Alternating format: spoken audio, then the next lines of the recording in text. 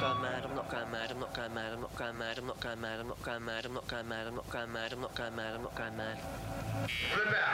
Welcome to Gatekeeper, a podcast about booking from the bookers and gatekeepers who decide who's in and who's out.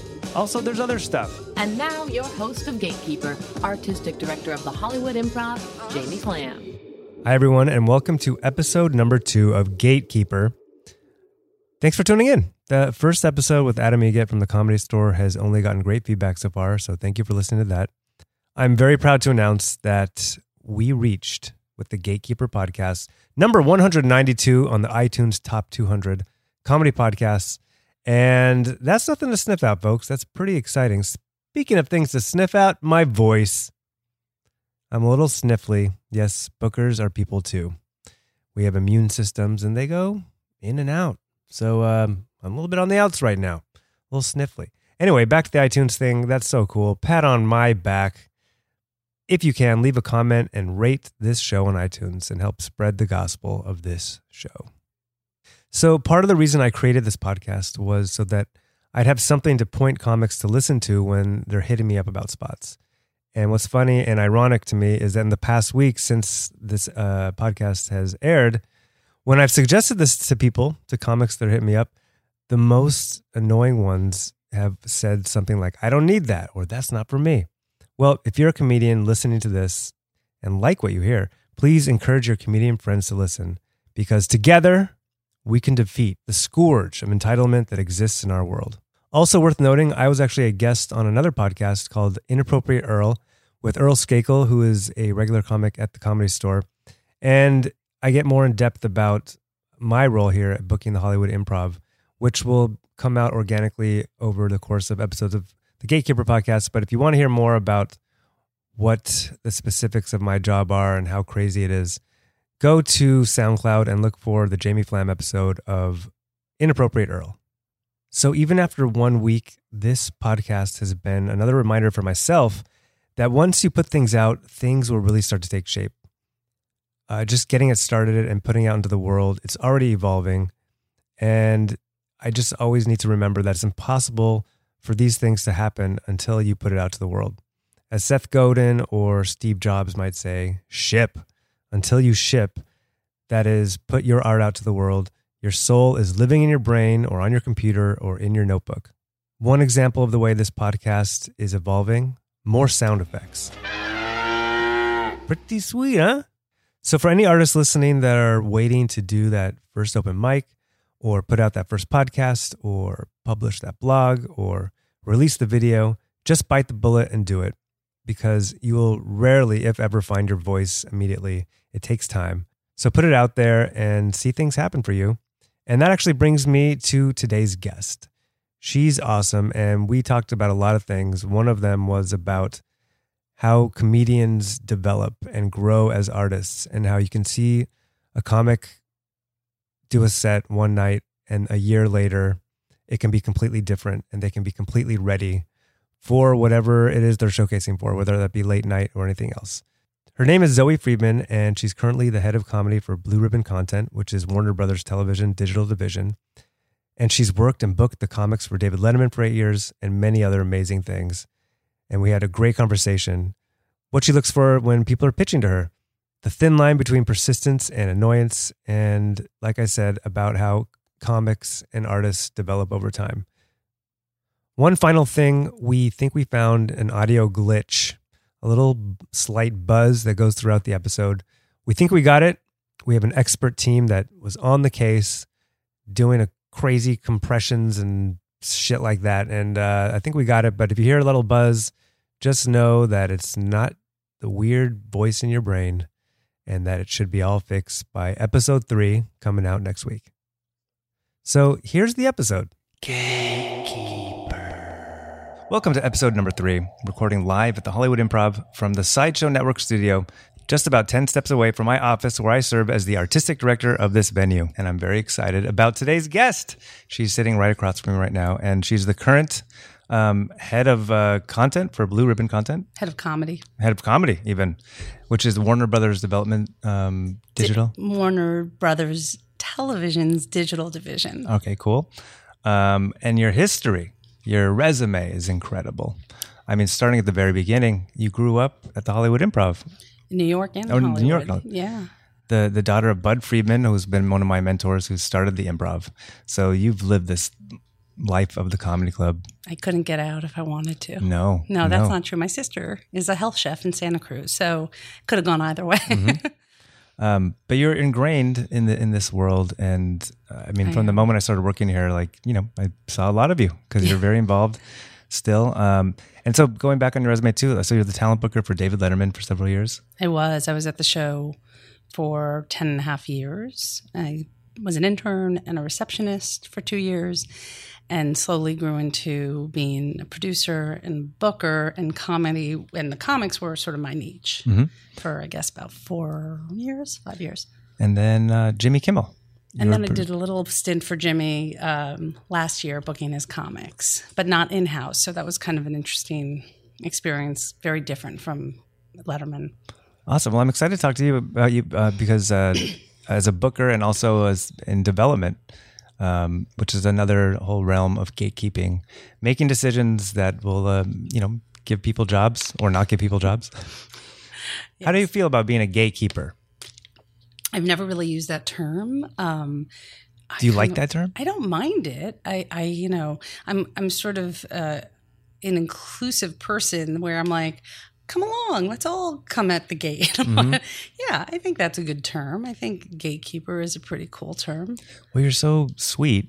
And like you just said, you want everyone to be at the gate. Like I struggle with that too, because the whole point is that only certain people can get in. I know. That's a hard one, right? But I think that speaks to, I mean, you even touched on it before we started recording, sort of the human element of it, that comedians or any writers or whoever one is making a decision about is to treat people like people and not just represent their joke. I don't like their joke, so I don't like them, or I don't like their script, so I don't like them. They're human beings. They work very hard. I think it's because I grew up around so much stand-up that the underbelly of the comedian and how vulnerable they are and how they put it out there. I mean, on stage, a lot of the time, you can't abuse that. Like, how could anybody? I mean, I've seen it. I remember when I used to set up showcases for Robert Morton, and I'd worked really, really hard to get these comics up to snuff for an audition, forget doing the show. And Robert would come, Morty at the time, and he would sometimes turn his back entirely on the show. Like, he would be at Stand Up New York or the Improv, and he'd sort of just be looking around, and I would just be like holding back tears for the poor comics who've worked so hard, and for me, for that matter, I guess. Like, literally just turn around to be like... Yeah, like not about anybody on stage, almost like just kind of flirting with a waitress or something, you know, and it was so painful. Well, I have a question. I mean, growing up, before you became a gatekeeper in your own right, the daughter of a gatekeeper, did you feel like comics were kissing your ass around the club? I'm sure. Yeah. I guess it was so ingrained I didn't really realize it. And I think it was all very friendly and inclusive, you know. But there's a comedian in New York at the Improv. I won't name his name. And it was in the 80s, and the AIDS epidemic was among us. And we had people in the comedy community that we lost to AIDS. So it was really prevalent. And he wore rubber gloves everywhere he went. He was sort of a germaphobe. But when he would shake my hand, he would take the rubber glove off. And I was like, that is just a sycophant beyond. Like, I'm as possible. Just because I'm a gatekeeper doesn't mean I can't pass you AIDS. Like, he was such an obvious kiss ass. So if you're going to kiss ass, do it well. Did it get him spots? Not by me. That's crazy. Well, just growing up in that, can you talk a little bit more just about that? What led you to, was Letterman the first step towards you getting into comedy? So, you know, being at the Improv and more so the New York Improv. I was so young when my family was out here in LA. I was like 8, 9, 10, 11, and I would come to the club for special events, but often I wasn't, you know, my sister and I didn't get to come all the time. When I moved back to New York, when my parents divorced and Bud had the LA club and Silver had the New York club, we would go to the club all the time because my mother was like a single mother. My sister and I would go take the bus after school and go to the bar and do our homework. And sometimes like, you know, comics were going out on the road, and Rick Messina used to be a transport person, you know, and Rick, for those of you listening, is a very successful manager, but he would drive comics to gigs on Long Island. And so sometimes comics would be in the bar and help my sister and I with homework. And we would be there a lot. And then I started working every job there. I mean, I answered phones. I hosted at a certain point. And ultimately, after I graduated college. You hosted the shows? No, I mean, it was a host, like a door got host, a door host, sorry. With the long line of the Keenan Ivory Waynes and Michael Patrick Kings and many, Dave Attell was a host, like a door host. No, not hosted. I never got up on stage. I waitressed and did every other job. And after I graduated college, I wanted to travel. So I had the built-in job sort of at the Improv, and then I'd kind of go off and travel, and I'd come back. So comedy was like something that jazzed me. I wrote my college essay about stand-up because they say write something that's unique. It was like your thesis? What was your thesis the college statement? essay was about seeing a comic who performed and wasn't great, and then seeing them a year later or whatever the time frame was, and how much better they were, and that it is, you know, an art that gets better, right, with practice. So it was kind of that, and I was just personally talking about trying out for volleyball my freshman year in high school and not making the team, but trying and coming, you know, practicing and coming back and making the team, and then ultimately being captain by the time I was a senior in college. So I was kind of making that parallel to seeing the growth of comedians. And that's the other thing that I hope every gatekeeper understands, because I know, being side by side with people in the industry that aren't as close to stand-ups and understanding them, that it is it is a work in progress. And, you know, somebody who isn't so great can be very great. So anyway, I loved comedy and I loved being around it. And then after I got my kind of travel out and I got my Wanderlust out, I applied. I was an intern at Letterman during college. So I applied back, and they actually had somebody moving up, getting promoted. People didn't leave the show. Obviously, it was pretty successful and to be TV New York. So I was a receptionist in the talent department. I mean, I spent 2 years on the phones, which was hard the second year. And then kind of had my niche of stand-ups and worked with Daniel Kellison, who booked the stand-ups for a while, and kind of assisted him. And then when he left, I ended up. Was that always the path? Did you see that as the dangling carrot? Yeah, I think it was handled through the talent department, which Dave had no interest in. Like, you know, he was like, yes, schmess. You know, he was really hard on the writers. And it was, I think, the stand-up that was not so much a dangling carrot, but almost like, duh. You know, I'm in the talent department. That's part of the talent department, even though it's one area that Dave cared very much about. Excuse me. And so it was something that I thought I'd grow into. I certainly wanted to. I can't quite remember if of course I would do it, but I came with so much information, already as a receptionist. I didn't have to learn it. I knew that world and could make calls and set up showcases from very early age. So, and I loved that part of it. I didn't love booking the celebrities. I thought publicists were terrible human beings. My parents used to always go, oh, managers and agents of comics, they ruin everything. And then when I started dealing with publicists, I would tell my parents, I'd be like, you think managers or agents? I'd wait till you meet publicists. They're the worst. How did you deal with them? And are they just entitled as hell? Like, they feel entitled. Yeah. They feel like they have their own agenda. They feel like they're like mean girls and mean boys, I don't know. I dealt with it because I had great people I worked with, and we worked for a great show. And ultimately, like, people would give a shit. Maybe, oh, can I curse? Yeah. Okay. In fact, it's encouraged. Oh, good. Go crazy. Good. Okay. And, we just would deal with them because we had a good show and a good product, and we were proud of what we did. So people would come. Is it the same politics? I mean, for this club, there's, dozens of spots maybe in a week. But for Letterman or for a late night show, there's much smaller numbers. So is it easier to say no in that regard? Like, for the stand-up particularly, I didn't deal with the publicists so much for stand-ups. Thank God. I dealt with managers or comics directly, or club owners even sometimes say, hey, you should look at this person or whatever. So yeah, there were so few spots. But, Dave did a fair amount. There were so many less on Kimmel. I mean, I was there probably about 8 months. I think I had 2 comics on. That's it. They rarely have it.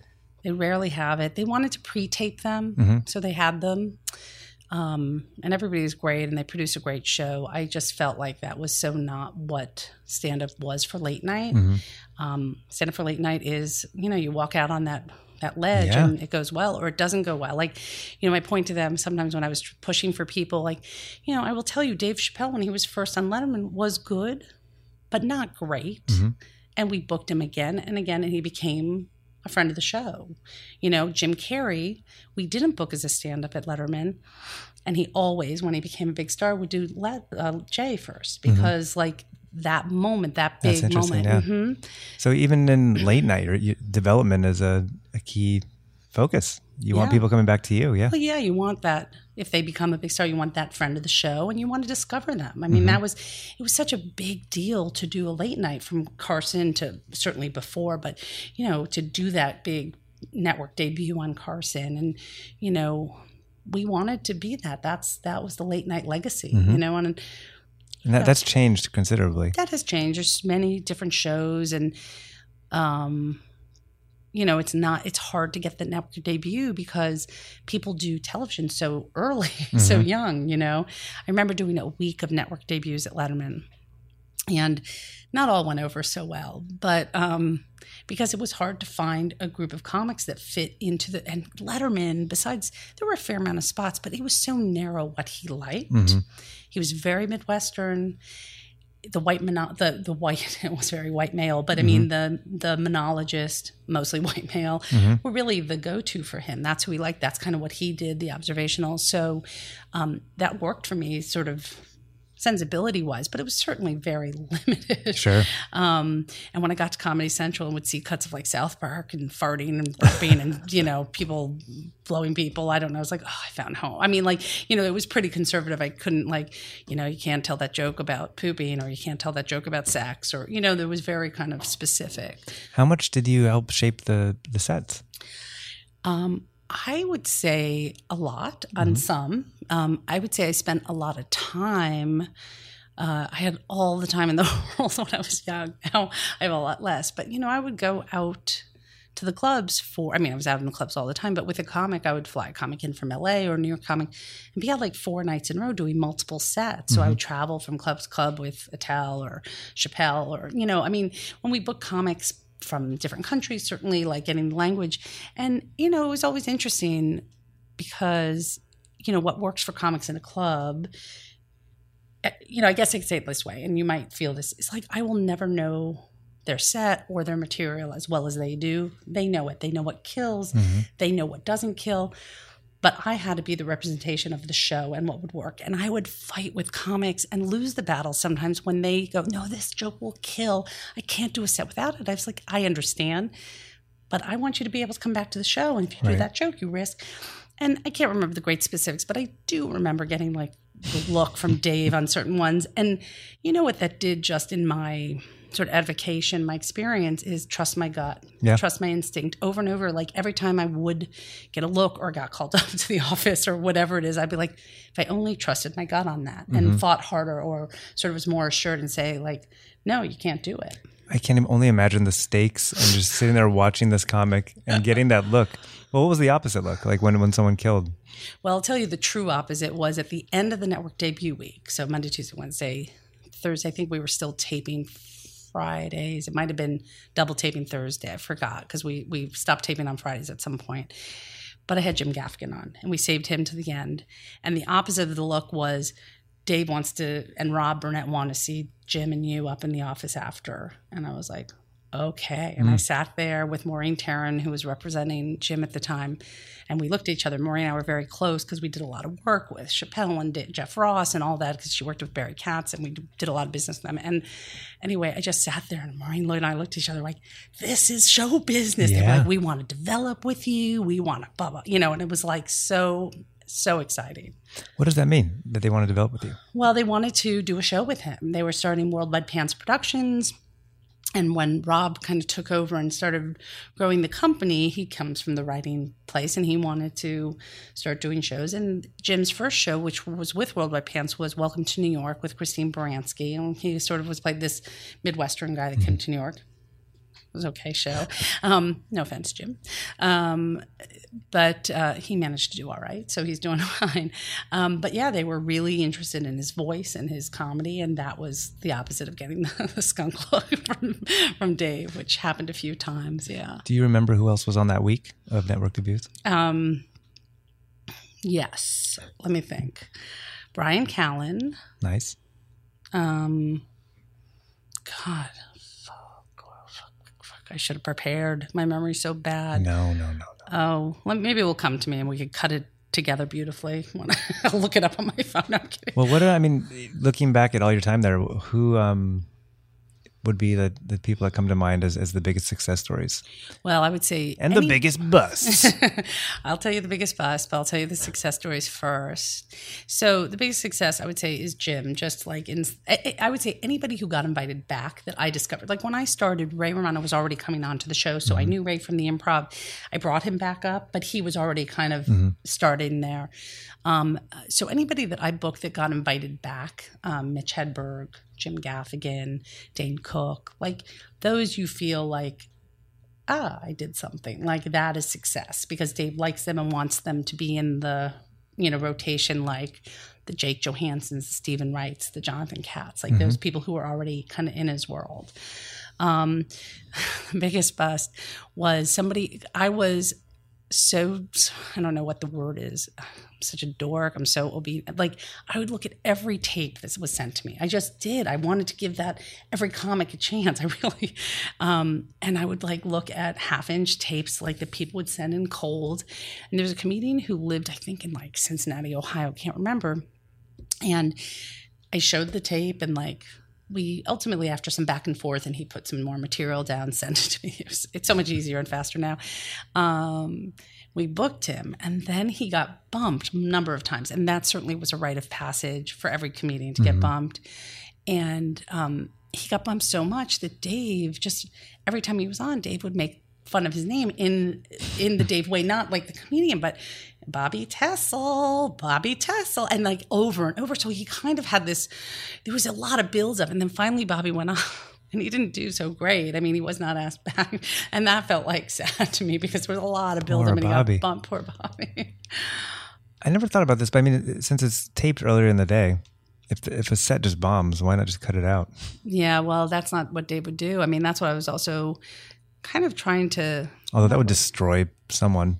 It would. And honestly, once they got on, first of all, it's hard to bomb at the Letterman stage. They were hyped to be there. And this was all CBS by the time I was in that position to bring people to the theater. It was, to perform in a theater, like when you have to do stand up in a studio like Kimmel or like it's different. Like the Ed Sullivan Theater was an amazing place to perform. So it was hard to bomb, I think. Once Did they have microphones? Yeah. They did. Because it's weird now when you see certain shows where there's no mic and I you're know. just conversationally. Kind of just feel like that. Yeah, no, there were definitely mics. So I think it was like hard to not do well, even if Dave might not like them. I think it was hard not to do well. But I think, that was even when there were people who, like at Kimmel, like they weren't sure or whatever. I was like, but that's the plank. You walk out and you do great. You have them back and you have like this person you broke. They don't do great. Then you don't have them back. It's 5 minutes. Right. So as far as late night TV goes and your experience there, what advice would you give comics, young and old, that are wanting to make that first TV set, or things that maybe really impressed you or things that really annoyed you? In terms of like how to deal with a booker or a gatekeeper? I don't know how much access a comic has to like a booker of a TV show versus a club. Yeah, that's interesting. They can get in touch with you at any time, right? They can find you. They find their ways. Yeah. Same thing. It's a good question. I think there is a sort of that fine line of persistence and annoyance. And somebody who could read a room, and a good comic should know that line and hopefully follows that line. But there is something about persistence, and this is something that if comics are listening, as we were talking about who you want to listen to this, often it is that we get busy. Often it is that we just have lost track of your link. It is not personal.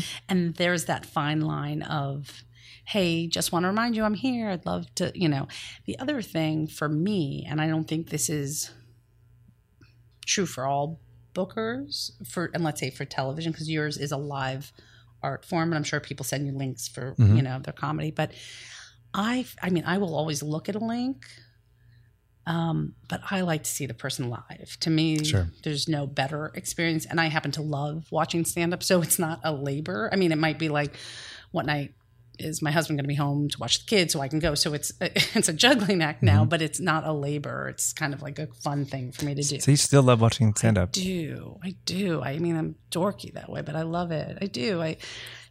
You know what it is? It's like I can laugh at home. I can laugh at a TV show with my family. I can laugh by myself. To come to a space, a tribalized space, to laugh with other people. Tribalized, yeah. Is more powerful than anything. I mean, I think that to me is like, I sometimes, have you ever had the experience where you're watching an act, whether you like them or not, and sometimes you're just disconnected and you can't get into the rhythm, or you're sort of thinking about 8 million other things.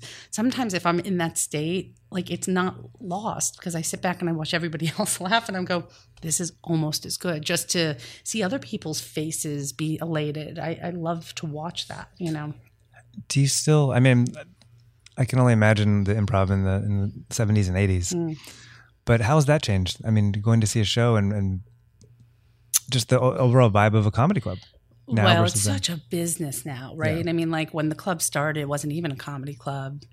It was a coffee house, and it evolved, which is quite a cool story. You want to tell it?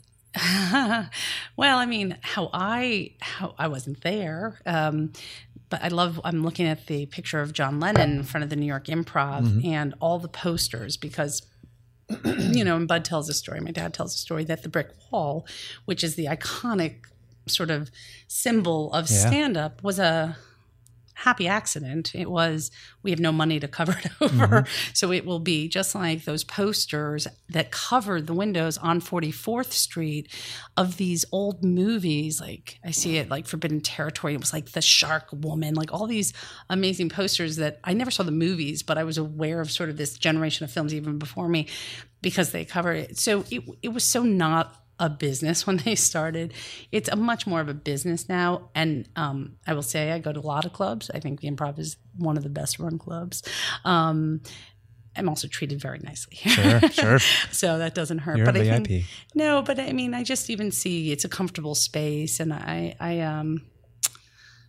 it's just, there's just, I don't know. It's not a very good answer, but I think it's just much more of a business. But I do think that spirit of comics wanting to make other comics laugh, and I think one of the differences, and I do think now there are enough, I don't mean alternative spaces, but spaces that, for certainly in the 80s when industry was here all the time, and it was Jerry Seinfeld and Jay Leno in the 90s, and, nobody could develop, right? Nobody could have those sets where they would bomb and not lose their career. Right. I think that's a loss for people. But I think there are spaces that have that now, that you can try things out. And when I was interviewing the comedians for the anniversary special, that's something that everybody sort of commented and missed about, like a social media free space, that if people bombed or tried something like God forbid, like Michael Richards thing, that people videotape, and there's no freedom from that, right? People go and chirp and talk about things. So there isn't that kind of space, but I mean, certain places have it, but just in terms of like everybody documenting everything on their phone, it's hard to not be public when you don't want to be public, right? To try stuff out. But I think the Improv honors that, to let people do it, but I think that's hard with. So back in the day, the gates for the Improv anyway were, much more reinforced. I don't know how you would describe actual gates. Thicker, but for the people that were getting up, you had to be at a very, very high level. Certainly, at a point, there was definitely a process, right, to get into the audition, and actually. if you watched the special, it's on Hulu and Netflix now. It's a great special. It is Everyone a should check great it out. special. 50 Years Behind the Brick Wall, the Improv, 50 Years Behind the Brick Wall. Larry David told, I think, an amazing story. When he went there with friends, did you hear the story that he told? Of his first time going up? Yeah, well, no, first time trying to go up. Yeah. So he was there with friends, and as a customer, he lived in Long Island. He joked that his parents were ready to put their heads in the oven because he was like driving a cab. He was doing this. He was not successful, and he went with his friends, and he had the spark. I mean, that's how I describe it. And he stood up and he's like, in his head, I have to go on there. I'm going to go on stage. He'd never been to a comedy. He's like, I got to get on this stage. And he walks back and he finds Bud and my dad. And he's like, I want to go on. I was like, have you ever been on stage before? He's like, no. And he's like, what's your name? My name's Larry. Where, whatever the questions were. And Larry's discovery that there was this whole process, like an audition, and all audition night and all of that, it took a lot to get stage time at that point because there weren't very many clubs either. Mm-hmm. So stage time was super valuable in, not many places. So I remember the audition day, the once a month Sunday where people would come, I don't know, at noon for a 7:00 show to pick a number, and only 30 people would get. I mean, I can't remember the process. It's too depressing to think. And so Bud would sit there and watch 30 My mom comics. And Bud, they would watch and get a nod or come back. Often it would be like, come back. Mm-hmm. And, probably that's where I learned about there's the progress, right? Because I remember them saying, like, I really, like, it's funny now that I'm just talking about it, I would hear them give notes in the aisle, kind of, and I'm sure Bud here, but I didn't witness as much. Like, the comic would walk down the aisle off the stage, and my parents would sit there. Oh, yeah, I like that bit and that bit. Come back next month and try that again, but let's see it again. And that sort of, now I realize, like, I didn't just discover that. Mm-hmm. I sort of heard that. So I mean, it's kind of obvious. Well, something I'm trying to bring back to this club with Rita and everybody else is a sense of development. Which is lost. I mean, the Comedy Store is famous for that. They have the rooms and they groom you, but the improv, because they have multiple spaces. Exactly. But we have the lab again, so we're finally able to create some sort of system, even though it's a long time in the making and will take a couple of years to develop, but where we can see those and give the notes and actually create a path at this club, so we can see, because like in the same way you want to groom people for Letterman, you want people to call this their home because it's a club. And people are sort of loyal to their home club. Yeah, and I think is that even where the term comedy club came from? Was that it was a clubhouse? Right? Yeah, that's true. I love that. I'm so happy that that's back open, and I see the listings. And I haven't been to that many shows, but well, this is your first time in this room, so this is our new podcast studio. Yeah, it's beautiful. What has this room been over the last 40 years? I don't even know what has been. I know it was storage. It's been storage. It's been a kitchen. It's a kitchen, right? I don't even know. What else? I heard it was a theater at one point. Like they were doing shows up here. That's possible. My memory is so bad.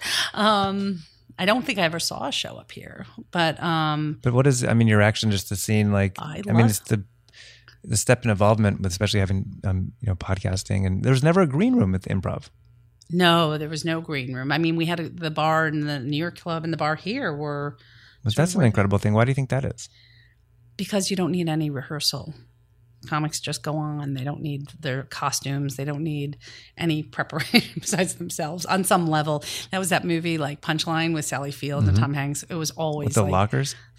Take it downstairs. The club, we all laughed. Take it downstairs. What does that look like? The downstairs in the New York Improv was like, some supplies and a lot of probably rats and cockroaches. Well, that's probably what made the Improv what it was. Partly is that the comics had to hang out at the bar. Yeah. I mean, that's where, and around the corner at the diner, after whatever. Was there a diner? In New York. In Here, New York. yeah. Here we used to go always to Mustache Cafe after, across the street, which is now Red O. Or Cantor's. Oh, that's still the hot spot. Yeah. Is it? Yeah. Yeah. I know they have the Kibitz Room and they do stand up, but we used to go. I mean, my dad used to drag my sister and I. I don't even think, I can't even imagine my son like maybe he'd want to go out at like 2 a.m. for eggs with comics. But my sister and I would be constantly with my dad with these comics, who probably did blow in the bathroom. Who knows? Like, you know, and then these like prepubescent girls hanging out with them. I don't know. How much blow has been done in this building? A ton. That's one thing I'm super naive about, Yeah. and I'm sure it's much different now than it was in the 80s, but I'm sure every crevice of this room and club has I think been so. covered in cocaine. Cocaine and stuff. I kind of, maybe I'm naive too. I think pot is sort of the friendlier of the comic drugs, at least in this generation. But yeah, cocaine was certainly around. I knew a bunch. Yeah, I don't. You know, I think I missed that phase out here probably where comics were superstars and rock stars, and I was in New York and there was their own scene going, but it was a little different than here. I'm sure there was blow up the wazoo here. Well, I'm a child of the Dare generation, so right. Dare Against Drugs. Yeah, what does that stand for? Drugs, I don't know.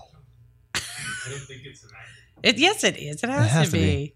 Drugs against, it wouldn't be drugs against. Don't. We're going to get our researcher on the All case. right, let's do that. So why don't you just take us from Letterman to your now career in development and creating content and producing? Well, I will tell when I brought in Jim Gaffigan, Mitch Hedberg, who they didn't develop around, but I do have a funny story about Mitch when he did the show. So, Mitch's persona, and true to life, will sort of drugged out a bit, out of it, but super sharp, observation. And he's somebody I brought to the show and broke. And there was one set he was doing, and again, he returned. He came back many times where it looked like he nodded out, and he might have. Mm-hmm. I don't know what his actual state was in the middle of it. And I had that moment. I'm going to get the eye. I'm done. I'm fired, and I guess because it worked so well for his character, like his persona, nobody thought it was out of the ordinary, but I knew that wasn't supposed to be in there. He played it off. He came back. He finished his set. Dave liked him. So anyway, I was like, phew. I was thinking about Mitch Hedberg, and this is kind of a brief aside, but when I started doing stand-up, and I did a brief stint like many years ago, yeah. But it was very in vogue at the time because Mitch was so huge, and I think he had just passed, but he was the man of every comic at every open mic did their version of Hedberg. Yeah. And just comics, and it seems so easy, and it's like, oh, Mitch just goes up there and he just says one-liners and does his short jokes. Anyone could do that, but this idea that persona and that human aspect was coming out of him after years and years and years and years. So just this idea of comics, even though you might have jokes, like the you that's going to come out of it, and that character, quote unquote, that's going to take years down the line. So Mitch was much more than just those jokes. That's right. I mean, his whole persona. I mean, and you could think, Stephen Wright did a similar thing, and Dimitri. There were a lot of people, but they did it in their own way, and they had different personas. I would say like it's a very buzzy development word to say like develop your voice, but that's all. Develop your voice, because you can tell the same joke but differently if it's through your prism and your voice, right? So that's that. But I will go back to my journey. But so I was at Letterman for a long time doing comics and celebrities and all of that. And then I had the opportunity to move to California in '99, and Worldwide Pants was launching Craig Kilborn. And they asked me to move out here, and there's some back and forth, but I said, okay. And I got to work on both shows from here. So I would do comics for New York and do comics here and celebrities and stuff for Kilborn. And we did a lot of comics on Kilborn. That was super fun just because you got to book a lot and work with a lot of comics. But, and then there was, I remember that Worldwide Pants was hiring a development person. And I was like, oh, that's my job. I brought in Jim Gaffigan. I know what development is. I did it. I know it. Mm-hmm. And I sort of called Rob. I remember sitting at my desk out here in LA, and I called him in New York, and I said, Rob, I'd love to put my hat in the ring, officially go for the position, the development position. He said, Zoe, we really get one person, and we have to hire somebody who has experience. And we love you. You're always welcome to stay here, but we really need somebody with experience. And I got it, but I was also like, what experience? I know how to do it. Yeah. And now that I do development, I did not. I guess I knew how to identify voices, but I didn't know how to develop around them. I did not know writers, and I did not know. So a month or so after I asked Rob about the job, I heard that Comedy Central was looking for a director of development. And a woman named Debbie Drimmer, who worked and was a booker at Letterman with me and then moved out to help launch Snyder and do Snyder from out here, went to Comedy Central. So sort of I was following her path, and I was friends with her and stayed in touch with her. So I called her and said I'd love to come in for the job. And so I went in and I met with Debbie Liebling, who was the head of original programming. And I went and I met with her, and I didn't understand, I guess, how much I lacked in terms of development. But I talked about who I worked with at Letterman and who I brought in, and she is to this day like the greatest development person out there and a great mentor to me, just in terms of how she lives her life, and so kind to artists, never worked with stand-ups, but to writers and stuff. She's the woman responsible for South Park being on Comedy Central.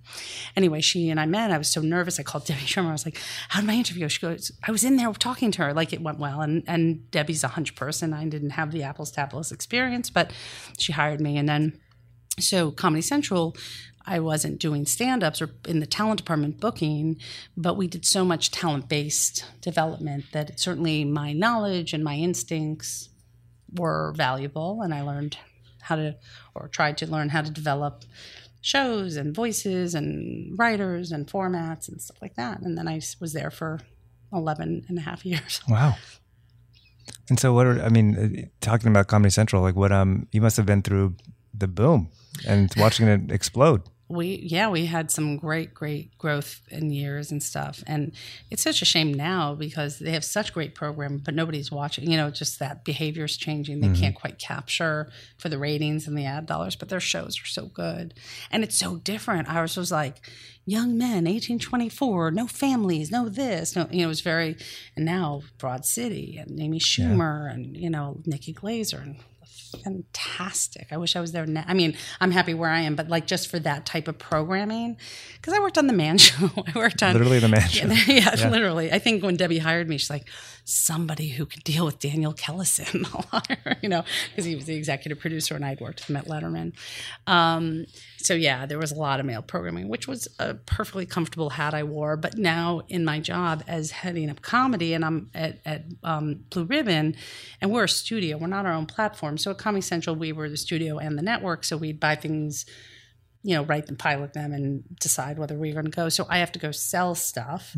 But because I sell to different platforms, I can do a parenting show. I can do a male comedy. I can do an animated show. I could do a female-based comedy show. Or I could do just something fucking funny and alternative. And I get to do it all, and it's super fun.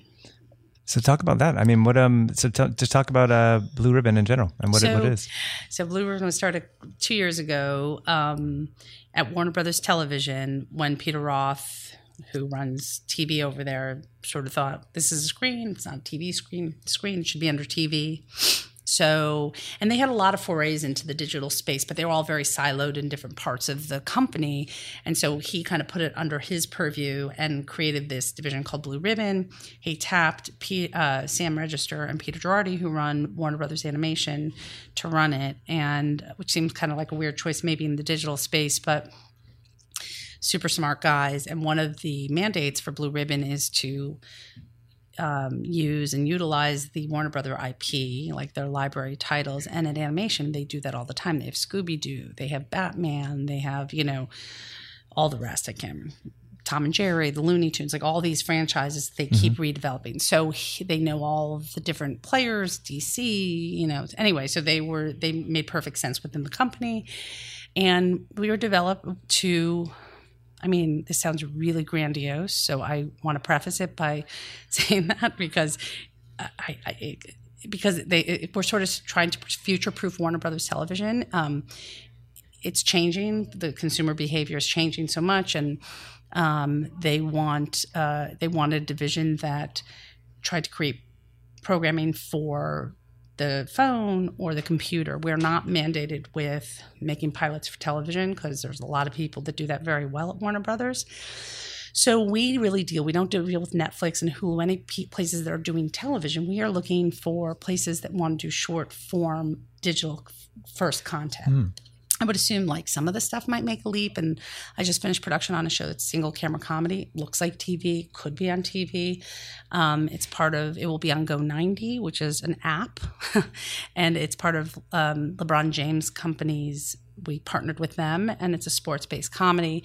And then I have something that's like 8 minute long. And then I have something that's 1 minute, 2 minutes long, which is purely digital. That is a woman who created this contraption and put a GoPro on her head and turns it to her. So she looks like almost a live action bobblehead. And she did a great video called Mom Head, which went viral. Her name's Joanna Stein and Suzanne Luna. And we're going to do a day in the life. So it's not just parent based, which is what her viral video is. It's like day in the life, like reasons I hate my boss. And it's just this insane perspective that you've never seen. And if I was making TV shows, I couldn't buy shows like that. So it's fun to be able to just kind of play around and be experimental. So where do you source the talent to pitch these ideas? Anywhere and everywhere. Like, Joanna is somebody who I called when I first got to Blue Ribbon because she's incredibly talented, and we did a project at Comedy Central, which didn't go. We did a pilot, but I called her in to talk about some other I wanted to do virtual reality porn, comedy, not actual porn. And Joanna made this very funny short years ago about bloopers of porn. It was very funny. So I brought her in, and then she sort of showed me this, and I was like, let's do that. Actually. So the porn blooper, that's still an available avenue that I might be able to pitch to you at some point. For sure. All right, cool. And put it in virtual reality, and we have a sale now. And so, we source from people we know. I mean, certainly managers and agents, talent. When the rap battles that were done over at the Comedy Store. Mm-hmm. So I went to see that early on and tried to make a play for that, but I think HBO developed it, and we're not competing with HBO. I mean, I tried. So I'll go out and see shows and sort of try to see if there's formats we can use. So anywhere and everywhere. I mean, the really nice thing is that, Comedy Central, we would buy ideas from junior writers, but we'd always have to pair them up. We don't really always have to do that because the stakes are a little lower, because if we pair them with a good production company, I think the thing about digital is, it's also an awful buzzy development word, is authentic, right? There's niche, there's really true voices, and you don't want to fuck with that. I think all television executives would say they don't want to fuck with the voice, but they do. And what I realized is more so, I'm trying to think what made me click. Like, we would partner screenwriters up with, showrunners, Comedy Central a lot. And sometimes they were good matches, sometimes they weren't. And I recently had this realization, that fucking sucked. Oh, because I ran my first show for Blue Ribbon, a show that I sold them called Going There with Anna Gasteyer. And I had never show run before. I certainly have the tools on some level, but somebody was helping me who worked at our production company. And I was like, and I was friends with her, so it was fine. But I was like, wow, if somebody imposed somebody on me about, how bad that could go potentially. So it's really fun that we can actually buy ideas. We're doing a fully animated show for ABC Digital from a writer who has one staff credit, but she's so talented, and she's writing the whole thing, and we're going to animate it. And it's fun to be able to really kind of double down on voices and let them go. That's so awesome. Yeah. That's a whole nother aspect of gatekeeping. On that side, is there any different approach that you would give to a young artists that want to break in? Just make it. And that's what you hear all the time now. Yeah, it's just too easy not to. It's the technology's there. I think that. Are you still looking for treatments and that? Yeah. I will buy something off a treatment and not being made. But yeah, I think better just go out and shoot it for sure. But we would buy stuff off page. We bought a pitch from these writers that we surprisingly sold to ABC also as a development, but to do some more scripts and stuff. But we bought it from them just with a pitch in the room. So, we do. As far as approaching it professionally, is there any advice you would give to someone as far as getting your show ready? Or maybe a better question is, have there been any pitches or meetings that someone did everything wrong? Well, I've only been in a few meetings where I've been totally lost. I can usually follow the dots, but there's been a few where I've just been totally lost. I will focus on what I think works well. I think it's really important to paint the world as fully as you can, because like with anything, if you're looking, this is a weird maybe analogy, but if you're looking at data and you're looking at a column of data, it's up to that interpretation of how people want to take that data. So what was always amazing to me when people would come in and pitch at Comedy Central, it's a little bit less at Blue Ribbon because we're such a smaller group, but like somebody would come in and pitch something and then we would talk about it after, and it was amazing what people like, oh, it's about that. And the other person would be like, no, it's about that. No, that's not what I heard. People would bring, as we all do, our own kind of baggage to the party, what we want the show to be or what we fill in the blank. So try not to let the blanks be filled in. Paint the world. For me, certainly at Comedy Central, and I think this is true here, is like, I always liked sort of the macro to the micro. Like the macro is why this idea came to you, why this idea is relevant and pertinent to do right now. Like, is it an article that you read sort of this world? Like actually the animated show, is about a Girl Scout troop. I don't know if I should talk about it, but Girl Scout troop who runs their cookie business like a mafia crime family. That's hilarious. And I remember when she came in to pitch to us, she cited a study done at some university back east about sugar being more addictive than heroin and any other drug. And that was like this kind of piece of information that sort of set up this whole world about sugar and how important and what a powerful drug. And so it's sort of, she took this in this sort of, macro, here's this evidence that sugar is a crazy drug, more powerful than heroin and all the rest, and kind of went into the world and the micro of right down to the character and the stories. So I always say, like, paint the world, start large and bring it in specifically, like, why is it important in the world, in the real world? Then what's your world that kind of reflects that of the show? And then, who are the characters and what are the storylines, and, what is the tone? What is the, tone's a big buzzy development word that's important though, but it's important to say. And sometimes it's easy. I hate pitches where people are like, it's like this meets this. And I mean, I think that can be effective, but I've also been in pitches where people overuse that. And then it's like this meets this. I was like, but what is it on its own? What would be a good example of tone like that you would like to see? Is it one sentence, two sentences? Just I would say it could be a couple sentences. Yeah. Couple sentences, and I think that in painting the world doesn't mean you have to. I would say if you have scripts, don't be ready to give them up so easily. If you're a baby writer, have it written because you're going to have to show it.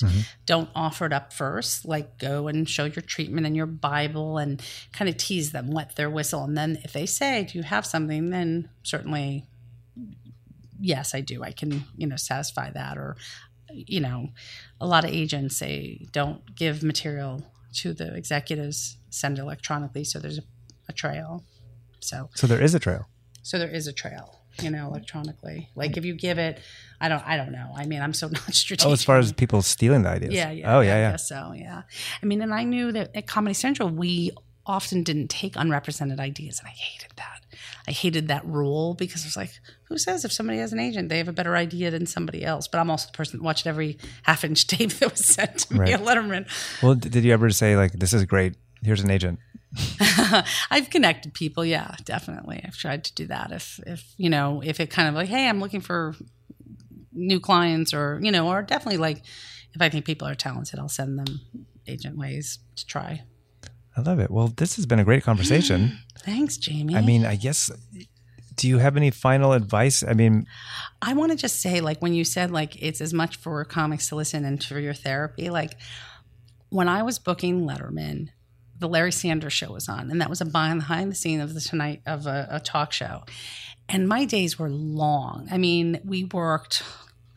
It was the least money I got paid and the most hours I've worked. So I've done something right that I work less hours and get paid a lot more money now. But it was crazy how many hours. And then I would go home and watch it. And I couldn't get enough of Janeane Garofalo's she booked the comics, she was she booked, and I was like, what's wrong with me? I do this all day and all I want to do is, so I, when I go to Montreal, and before I started Blue Ribbon, I went for the last couple of years, I went and I kind of vetted sets for all the TV. And that's like what I did at Letterman Turbo. Like it's just like volume, but I do it with a couple other, Booker people like Colleen McGar and Pat Buckles, and I think Tony Megan took my, space last year.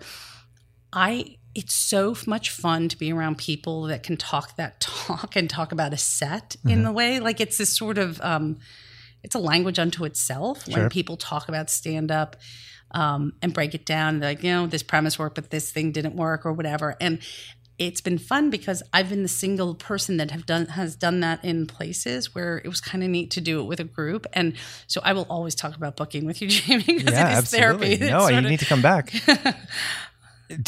Last thing. Yeah. Saying no can be the hardest thing. Oh, so this is maybe more of advice at to other gatekeepers. How do you say no?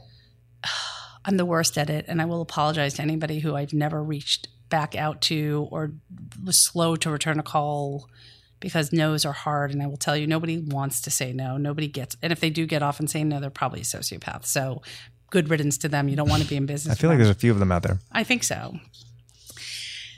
This is what I would say. Like, certainly when I worked at Letterman, it was really specific what we could do. So it was very much like, I think you're funny, but you're not right for this show.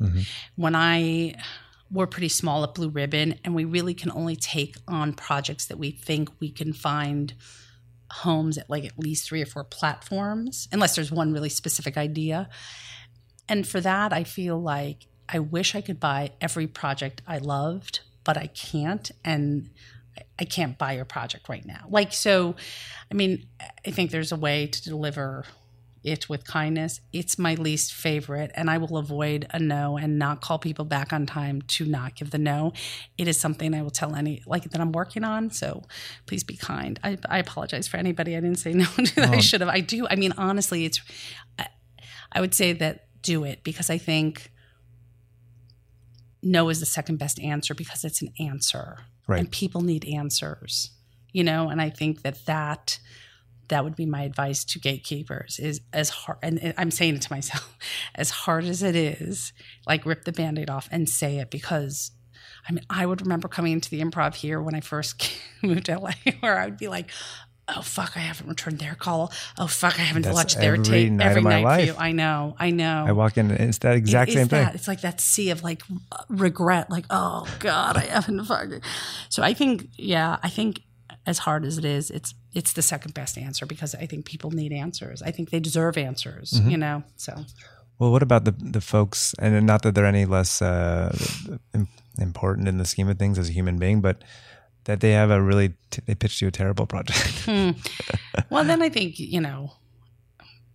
just the fastest. Just a big slap to the face, literal. Well, I think it's just the fastest. No, just get it done fast, so it doesn't build up any baggage around it. And, that's not right for us for right now. That's not the type we're doing. I don't know. I hope that's the right thing. I never know whether to be kind and, I think that's the right thing, but I hope people hear it, But I think even if somebody pitches you a terrible idea, if they ask for constructive criticism, I'm certainly happy to if they delve in and I have the time, and I'm sort of a dork, so I might say the pitch wasn't very good. I didn't really understand what the tone was. You should go work on it, just like I would with a comic. But that doesn't happen as much as with comics. Hey, I like that joke, work on that, or it's a little bit different. But I just try to pass as fast as I can if I don't like it at all. I love it. Well, thank you for your time. Thanks, Do you have social media? Can people find Blue Ribbon, or you on Twitter and whatnot? I am at Zolane for Twitter, Zolane.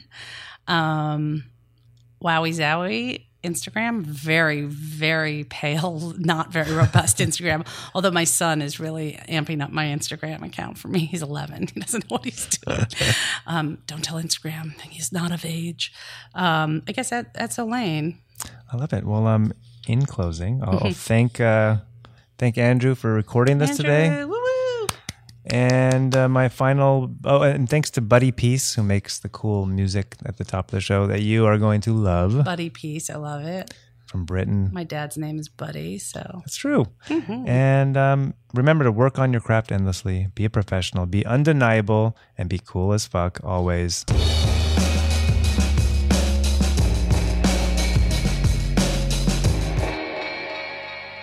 For more episodes of Gatekeeper, you can subscribe to us on iTunes or wherever you listen to podcasts. You can find me online at jamieflam.com and at jamieflam on Twitter.